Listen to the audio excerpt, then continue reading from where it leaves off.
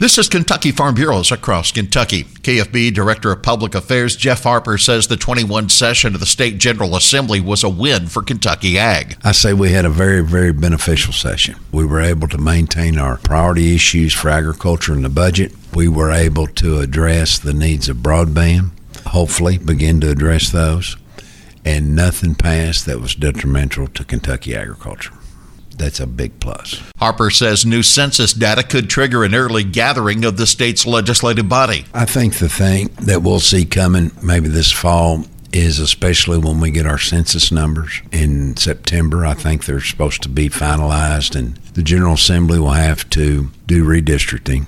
So I think that we're going to focus on some rural development initiatives, and I think this broadband piece is a big key. High-speed internet is a top Farm Bureau priority for the whole Commonwealth. This is Across Kentucky.